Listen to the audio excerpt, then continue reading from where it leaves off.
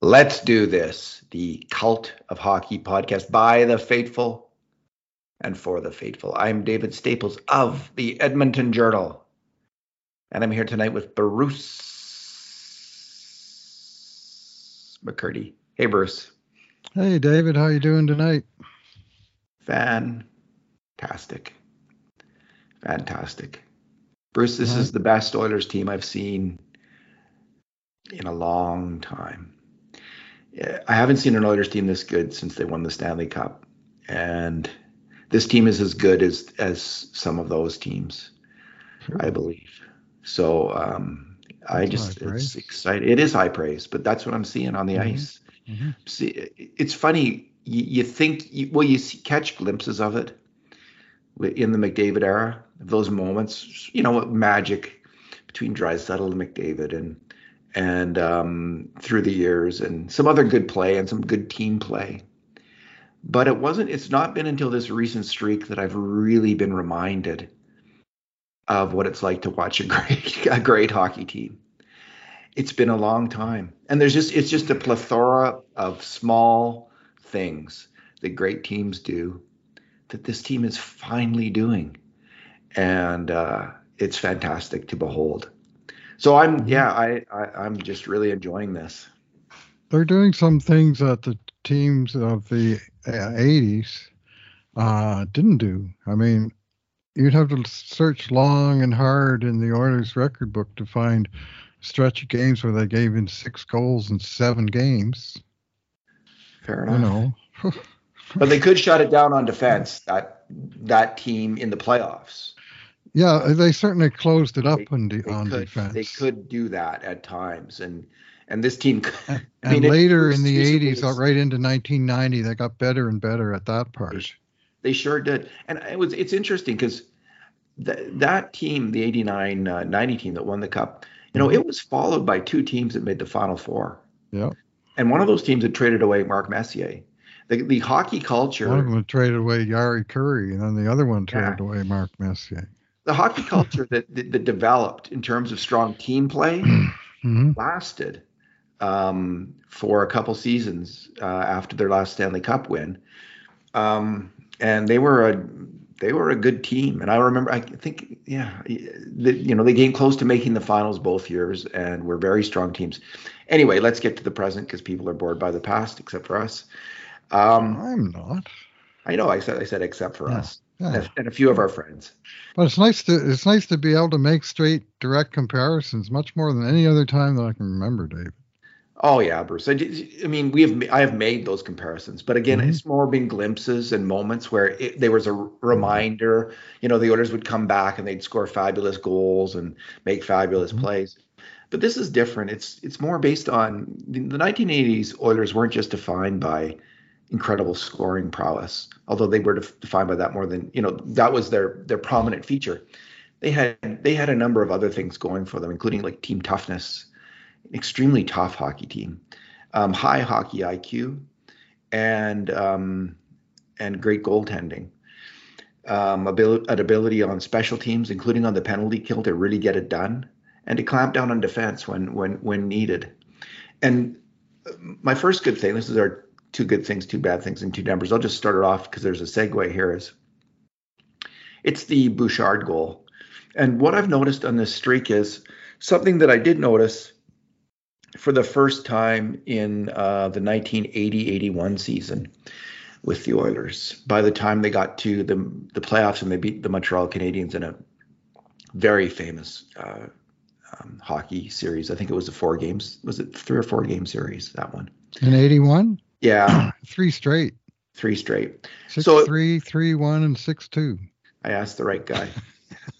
So in that series, Bruce, and I don't know if you recall this, but it just became so crystal clear to me all of a sudden that all the rest of the players had learned from Wayne Gretzky on the team. Oh, yeah. And all of a sudden, you saw every single player not throwing away the puck, but making high hockey IQ passing plays with the puck. I just remember seeing Matty Hagman on one play. Like suddenly he was like doing something that Matty Hagman hadn't done at the NHL level, at least. consistently. He was just combining so well with his teammates, Messier and Anderson at that point. And the whole team was doing it. Players who normally would throw away the puck, wouldn't make a play with the puck, were making plays with the puck. And that's what this Oilers team is doing.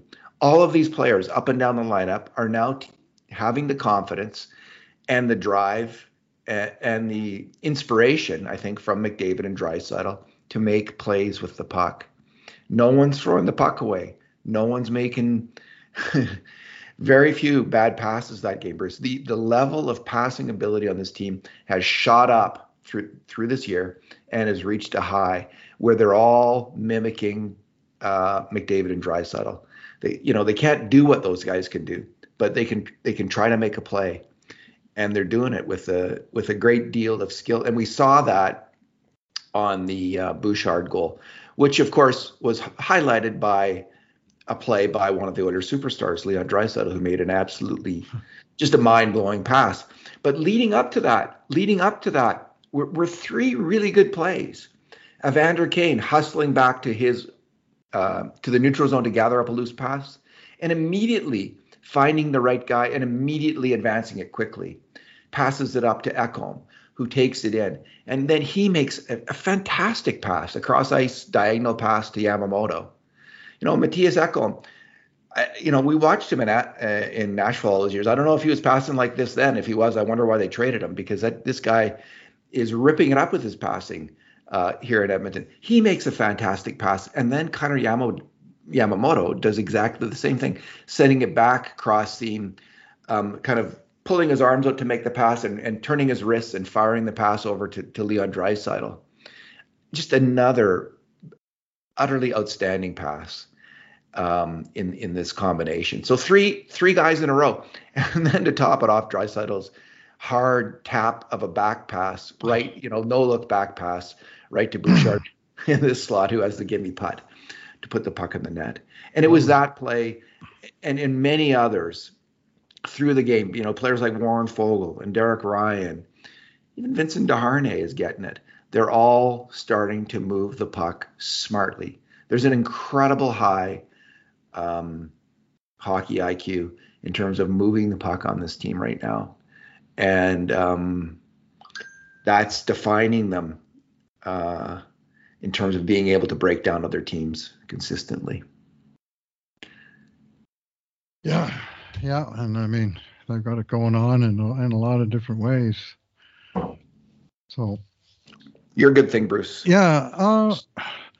I'm going to go from tonight's game, and specifically I'm going to go with the way Oilers came on and played properly in the third period after getting through an early penalty. And taking back control of a game they kind of lost control of, to be honest.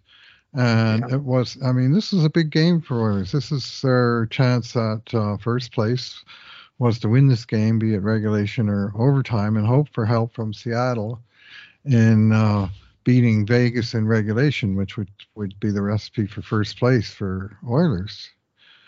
And at this moment, last I saw, it was 2-1 for Vegas in the third period. So Seattle needs to beat them in this period, not in any gimmick time. So it's not looking good. So we're probably playing the Kings on Monday. Anyway, the Oilers finally in the third got down to business. And because in the first period, at one point, the shots were 11-3 for Edmonton. And the score was 2-0. And I was at this game, and I was joking with my seatmate that I said, for all the moaning we've been doing about Oilers' sloppy puck handling, they're out shooting the other guys 11-3, not bad. And then a few minutes later, it was 14-11 for San Jose. They got 11 shots on net in a row, and so we revisited our comments, and I guess we were right. They are playing sloppy. And it got to 26-17 for San Jose at one point, meaning they outshot Edmonton 23-6 for a long stretch of this game, which is not recent Oilers hockey, but the Oilers turned it around and outshot them 19-3 in the third, and really that was the direction of play. I was sitting down in the end. The Oilers were attacking, And they were just forechecking the crap out of and cycling the crap out of the puck down there. And the puck would just go along the boards, and the Oilers would just circle and circle and circle. And every 4 or 5 passes, I'd look up at the clock, and there'd be 10 seconds gone off of it. And they were just whiling away the time in San Jose territory. And every minute or so, they'd generate something towards the net, because they got 19 shots and they finally got one. Reimer had a number of good saves, a couple of really good bounces, and finally that amazing yet another amazing pass by Draisaitl to Kane for the 5-2, and then we could breathe easier. I could, I'm all game. I think we just got to get this win. And when they made it 4-2, I started getting a little edgy, just don't want to let it get away. And they didn't. They just cracked the whip. Indeed, yeah, 9-1 in grade A shots in the third for the Oilers. 2-goal lead. Yeah, and they got lead. 9 in a row. Great. But in the second period, the San Jose had kind of starting to have the majority of the grade A shots, and they had been outscored in that period, but had played well. I just didn't want to see a close game, because I wanted to see San Jose give up and not try too hard and not injure anyone, like DeHarnay almost got hurt there. Oh man. Yeah, that was a bad moment. He seems like back. He seems like he's okay. He's a tough guy. Mm-hmm. Bruce, my second good thing is McDavid's back check. It's late in the first period. I'm not sure if the score was 2-0 or 2-1 at that point, but he just comes charging back on an odd man rush, and as fast as he can skate, and lifts the stick of the player who's going to take the shot, and avoided a shot there. And McDavid's defensive game has consistently improved from the time he was a rookie, and he's gotten better and better and better. And he's actually been consistently, I would say he's been a consistently okay to good defensive center for the last 3 years in the NHL. To win the Stanley Cup with this team, facing the competition that the Oilers face, he has to be a great defensive center. And so does Leon Draisaitl does too.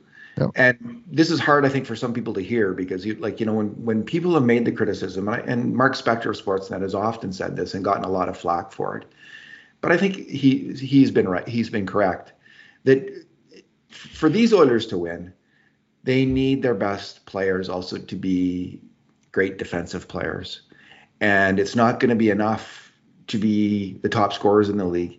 They're going to have to be dominant two-way players, both ends of the ice, leading the way in this regard. And it's just, you just can't stack a team enough, to have that kind of separation between other teams. Every player's got to give their all, both ends of the ice. Like the New York Islanders of the 1980s, another reference to that era. Like the Boston Bruins of this era. Like the Detroit Red Wings under Ken Holland for all those years. Great two-way hockey teams with, players like Pavel Datsyuk and Henrik Zetterberg being fantastic attackers, but also just beasts in their own end. Same with Nicklas Lidstrom, who couldn't be beat. Like, he was just such an efficient defenseman. So that play is just another signifier of McDavid's determination on defense. And we've also been seeing it from Leon Draisaitl in the last month and a half or 2 months from Draisaitl. He was frankly weak on defense for the first half of the year. He's had his troubles for a number of years now, which is why his plus minus at even strength hasn't been great. He still has created far more on the attack at even strength than he ever gave up at his own end. That has to be made clear. But if he's going on defense, and he is going to be going on defense in the playoffs, so is McDavid. This team, Bruce, that's huge. Just seeing McDavid play like that way, come back on the check. You just got to know on the bench how happy that makes everybody, especially the coach, but the teammates, all his teammates, just look at that and think, okay, that's the standard on this team. I have to meet it, and they do. they bloody well better meet that, because they can't score like Connor McDavid and Leon Draisaitl. Right. So But it's the 200-foot team that wins the cup. It is now. And the more 200-foot players you got, the better. I would say it's always been largely true. You got, and if you've got great offensive stars, they have skills that can be applied elsewhere on the ice. And they're not directly to defensive skills, but there's no reason why a great passer of the puck in the offensive zone can also be a great distributor of the puck out of the defensive zone. And of that, Leon Draisaitl is the master. And so that part of the game is, which we don't measure, but unless he coughs it up once in a while. But it's just a different, it's what you do when you've got the puck in the defensive zone is important as well. And your skill guys should be skill guys wherever, And so, but that one of McDavid, they showed a replay at the rink and during the intermission. And I was isolated on him, and like the guy who got the puck wasn't even in the screen. And McDavid overtook him. He was like 30 feet behind the guy.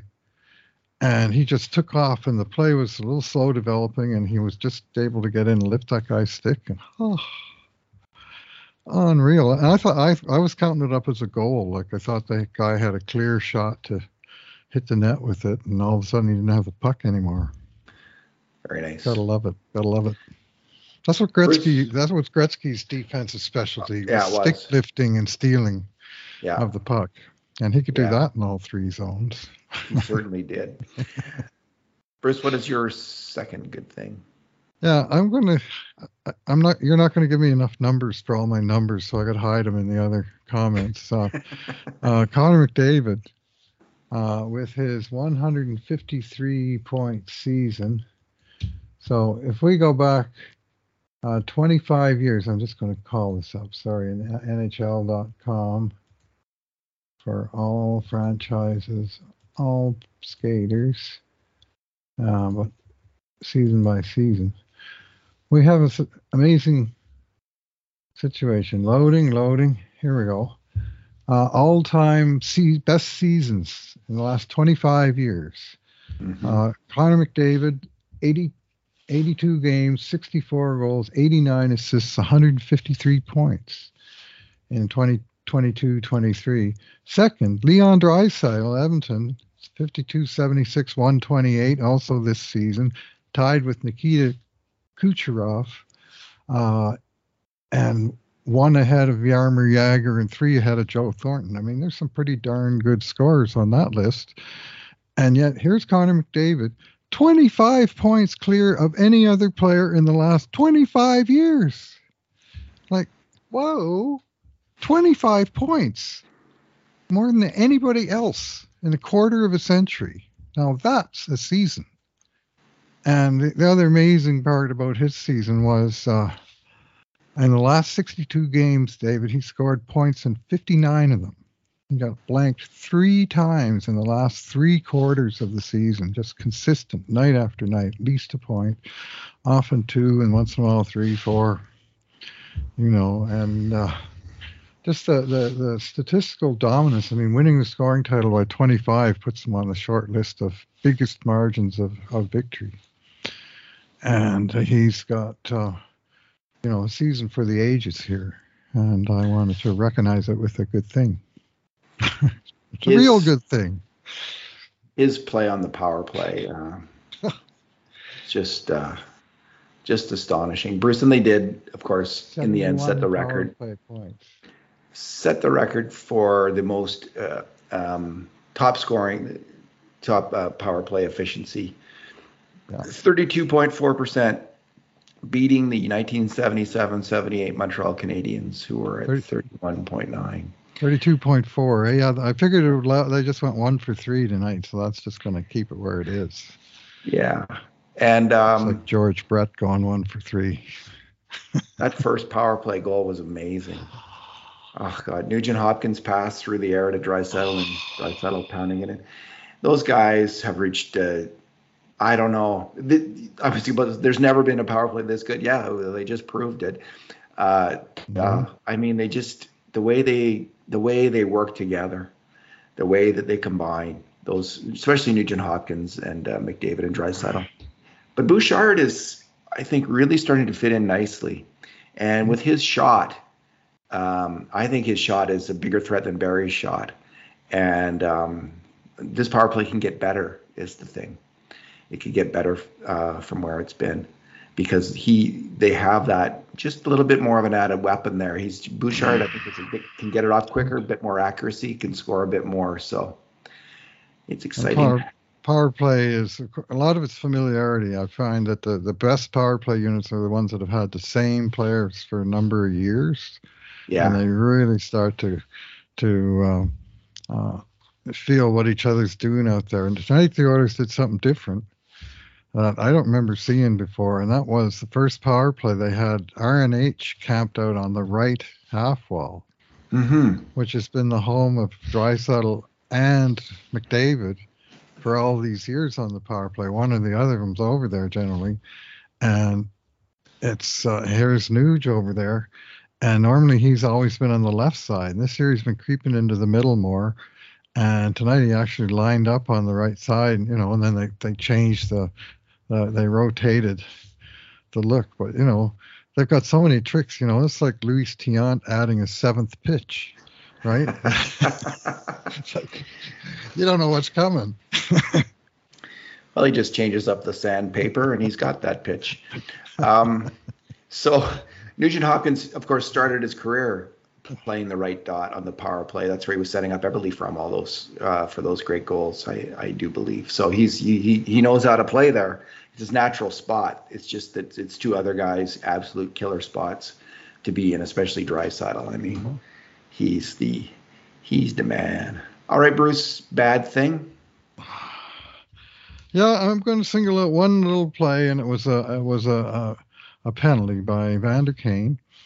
And Kane had good moments in this game. He didn't handle the puck very good, but the only thing that I really didn't like was this penalty. And San Jose had just scored with about 1 minute left in the second on the power play, or right at the end of the power play, to make it 4-2. And all of a sudden, that comfortable 2-goal lead wasn't quite so comfortable.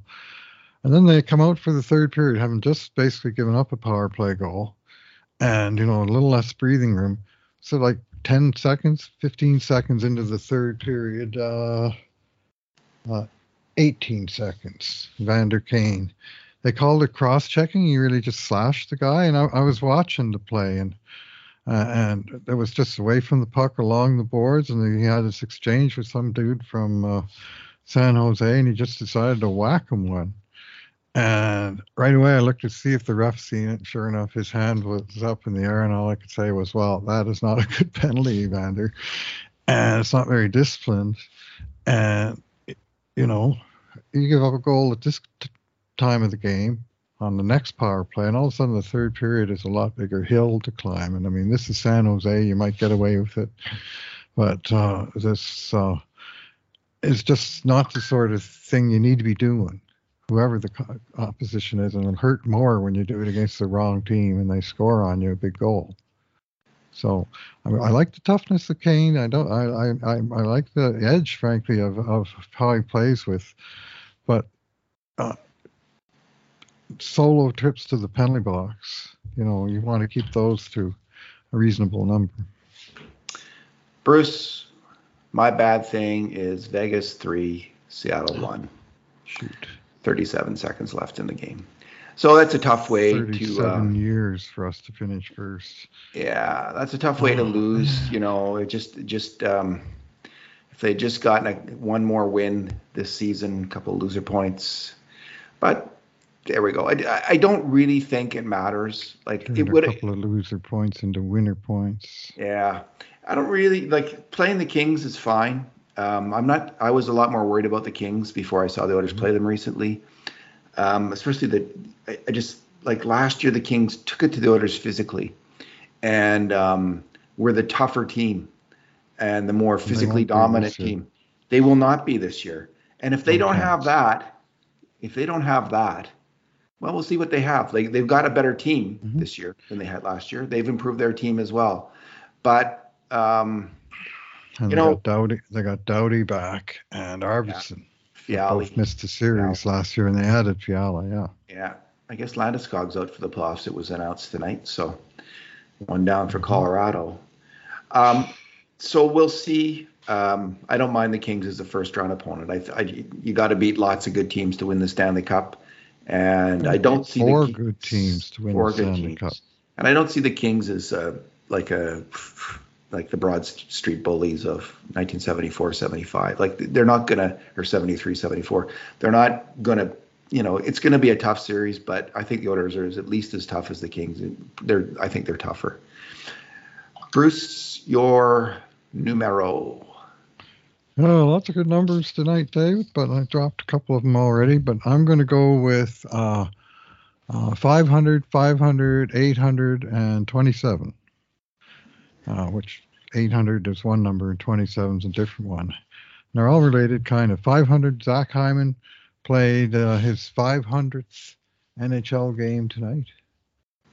And a milestone for a guy who was sort of a sleeper in the draft and kind of came the overland route into the NHL, made it in his I think, was he 24 when he finally made it as a player? I should have had his thing up here already. I'll find that for you, Bruce. Yeah. He He went from Florida to Toronto, I believe it was, in a steal of a deal.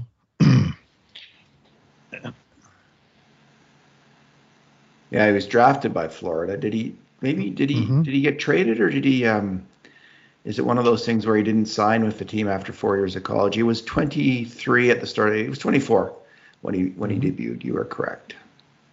Yeah. And now he's 30 and he's up to 500 NHL games, and about 490 of them have been hard effort, two-way puck battling games, and they're very, very odd time. He has a night where you don't notice him, but that doesn't happen very darn often. And he's a good man who's won a lot of friends since he came to Edmonton, and he was very popular in Toronto until he jumped town. So there's that. But anyway, congratulations to Derek Ryan, who made 500 NHL games tonight as well. Fitting for two teammates to make it on the very last night of the season. So, they've made their target before the summer, and now they can carry on. But 500 games for Derek Ryan, who made it into the NHL about 2 months before he turned 30. Okay. So 30, that's what, so when he was the age that Ryan Nugent-Hopkins is now, he was just making it into the NHL. Yeah.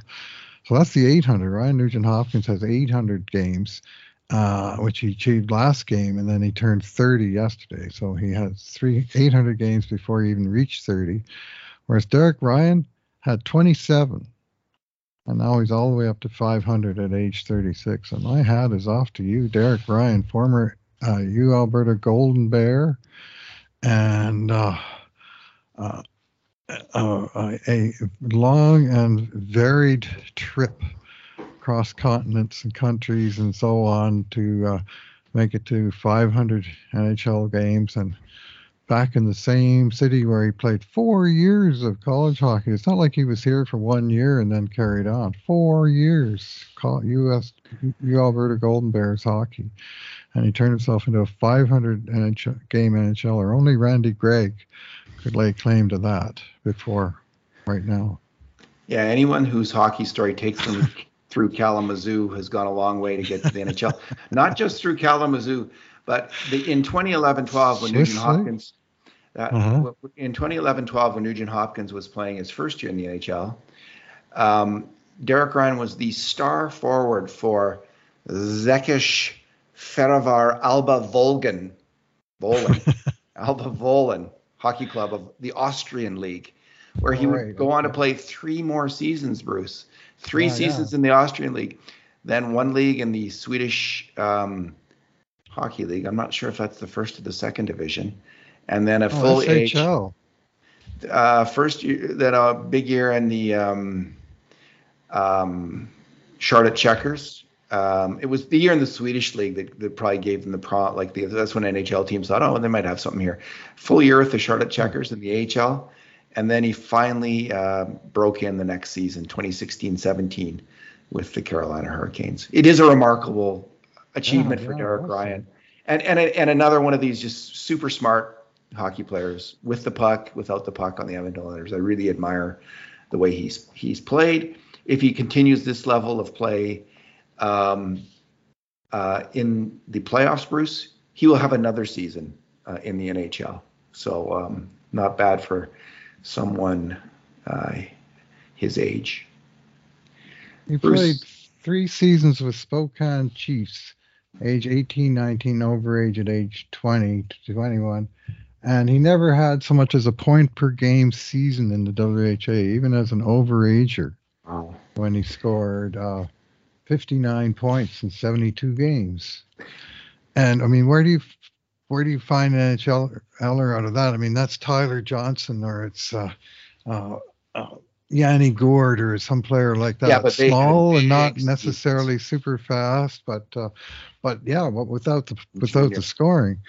So whereas they got found at age 22, Ryan was almost 28 by the time he came over to the side of the pond and spent 1 year in the AHL. So just a truly remarkable career, and to reach 500 is a special milestone. Like, that is a career that's 6 full NHL seasons plus a little bit. Did you describe all those numbers? There was a lot of them. Well, that was a few of them. Okay. I'm not sure I got to the 9-game winning streak that Edmonton tied their all-time franchise record from 2000-01 tonight. Yeah. Yeah, or the 14-0-1 that they finished the season on. You know, they lost that 1 point in overtime to Vegas, so it's a 2-point swing. And that's the difference between first place. They had to be perfect. They had to go 15-0-0, and they only went 14-0-1, and they missed first place. Unreal. What a fantastic charge. That's that Kane play that he blew, eh? The Evander Kane play where he... That's the one. Let's forget. Let's not talk about that. Yeah, no, and it's just individual moments, right? Low Tide, my friend Alan Low Tide Mitchell, he talks about this all the time. Individual moments as opposed to the grand flow of the, measurable statistics and stuff. That games are won in individual happenstances. Well, that's one of the great theories of warfare, Bruce. I can't remember who said it, but it has been said that wars are sometimes decided in these individual moments on one battlefield by a few soldiers, and something happens that turns the tide and gets it flowing in one direction and changes everything within a battle. Sometimes it's the actual tide that turns, right? Was it the Spanish Armada that invaded somewhere and they got fogged in and I just heard a long Queen Elizabeth I did a very good job. She there's a number of tactical decisions and strategic decisions she made, Queen Elizabeth, to get the Spaniards fighting in her home ice, her home waters, which were far rougher than the Spanish were used to, and their boats were not equipped to fight in those heavy waters of the English Channel where the British ships were, and it proved to be decisive. And I think there was a foggy night where the British crept in and burned their ships, if I'm not mistaken. All right, my number, Bruce, is 13. So the Oilers had 13 players on their team this year who scored at least 10 goals. This includes Tyson Barrie, who's with Nashville, but scored 10 when he was with Edmonton. The last member of that club was Matthias Janmark, who scored twice tonight to get 10. So there's McDavid, Draisaitl, Nuge, Hyman, Kane, Ryan, Fogle, Nurse, Costin, McLeod, Janmark, Yamamoto, and Barrie. So I was curious about how often this had happened in the past, that there'd been a team that the Oilers had 13 guys who scored that many goals. It has happened 4 other times in 1991-92. That was one of the teams you mentioned earlier that went to the Final Four. This is post-Gretzky, Curry, and Messier when they had splintered the scoring out. Yeah, the leaders on that team were Vinny Damphousse, Joe Murphy, and Craig Simpson. It happened in 85-86, the year that the Oilers lost in the playoffs in the first round at Calgary. Terrible things can happen to great teams in the playoffs, Bruce, and you have to keep this in mind. Curry, Anderson. Single moment in time. Yeah, Curry, Anderson, Gretzky, Coffey, and Messier were the big scorers on that team. It happened in 82, 83, where they also had 10 goal scorers. Gretzky, Anderson, Messier, Curry, Linsman were the big goal scorers on that team. Bruce, 33 but for Linsman, that was that year? correct. Bonus if you can get Paul Coffey's number that year, Bruce. Which year is that? 82, 83. 283. That was 96 points, wasn't it? His goals. Oh, his goals, 29. He had 2 29-goal seasons in a row, and then he started hitting 40. That's astonishing, Bruce. Okay. I studied that team, David. I majored in Edmonton Oilers of the 1980s. I feel like there should be a blackboard behind you with numbers moving around right about now and going in strange and different combinations. All right. But there was one team, Bruce, that had 14 guys who scored at least 10 goals on Oilers. And this is a very interesting team. It's the team that I referenced at the top of the podcast as being the first team that I noticed suddenly took on the demeanor and the style of play of its best player, Wayne Gretzky. This is the 1980-81 Oilers. And they had 14 players who scored 10 or more goals. Now, and this wasn't a team like the great 80s teams where there'd be like usually 5 guys who had like 40 or more goals. This is a team where only one guy scored more than 50. Gretzky scored 55, and the next highest goal scorer was Jari Kurri with 32. Anderson had 30, Callaghan 25, Messier 23, Hagman 20, BJ McDonald 19 before he got traded, Siltanen 17, Fogelin 13, Dave Hunter 12, Stan Weir 12, Dave Semenko 11, and Donnie Murdoch and Kevin Lowe 10 each. So that's a lot of names to bring up a lot of memories for people like you and I. And it was a joy to watch that team come together and beat the Montreal Canadiens and challenge the New York Islanders as well in the next round in a really exciting hockey series. So this Oilers team has that kind of scoring depth. It's got top scoring of, between those McDavid, Draisaitl, Nugent, Hyman, Kane, and now Evan Bouchard. I think it's got top scoring that's coming close to what we saw in the mid-'80s, those mid-'80s teams. See what the goaltending's like. Yeah. They wound up with 2 40-point D-men in Nurse and Bouchard, and that's after trading away Barry.